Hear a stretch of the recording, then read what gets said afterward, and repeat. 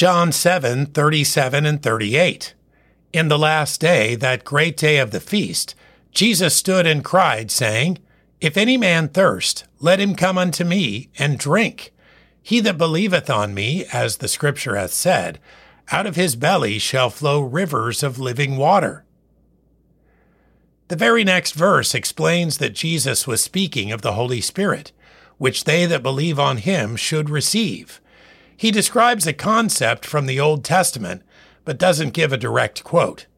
This concept is seen in, among other places, Isaiah 44, when God promises to pour water upon him that is thirsty, and to pour out floods upon the dry ground.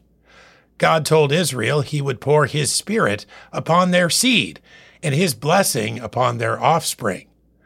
The picture of God's providing water in dryness and heat is a common one.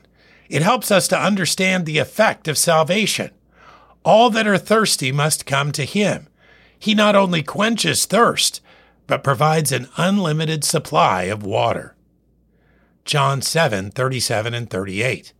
In the last day, that great day of the feast, Jesus stood and cried, saying, If any man thirst, let him come unto me and drink.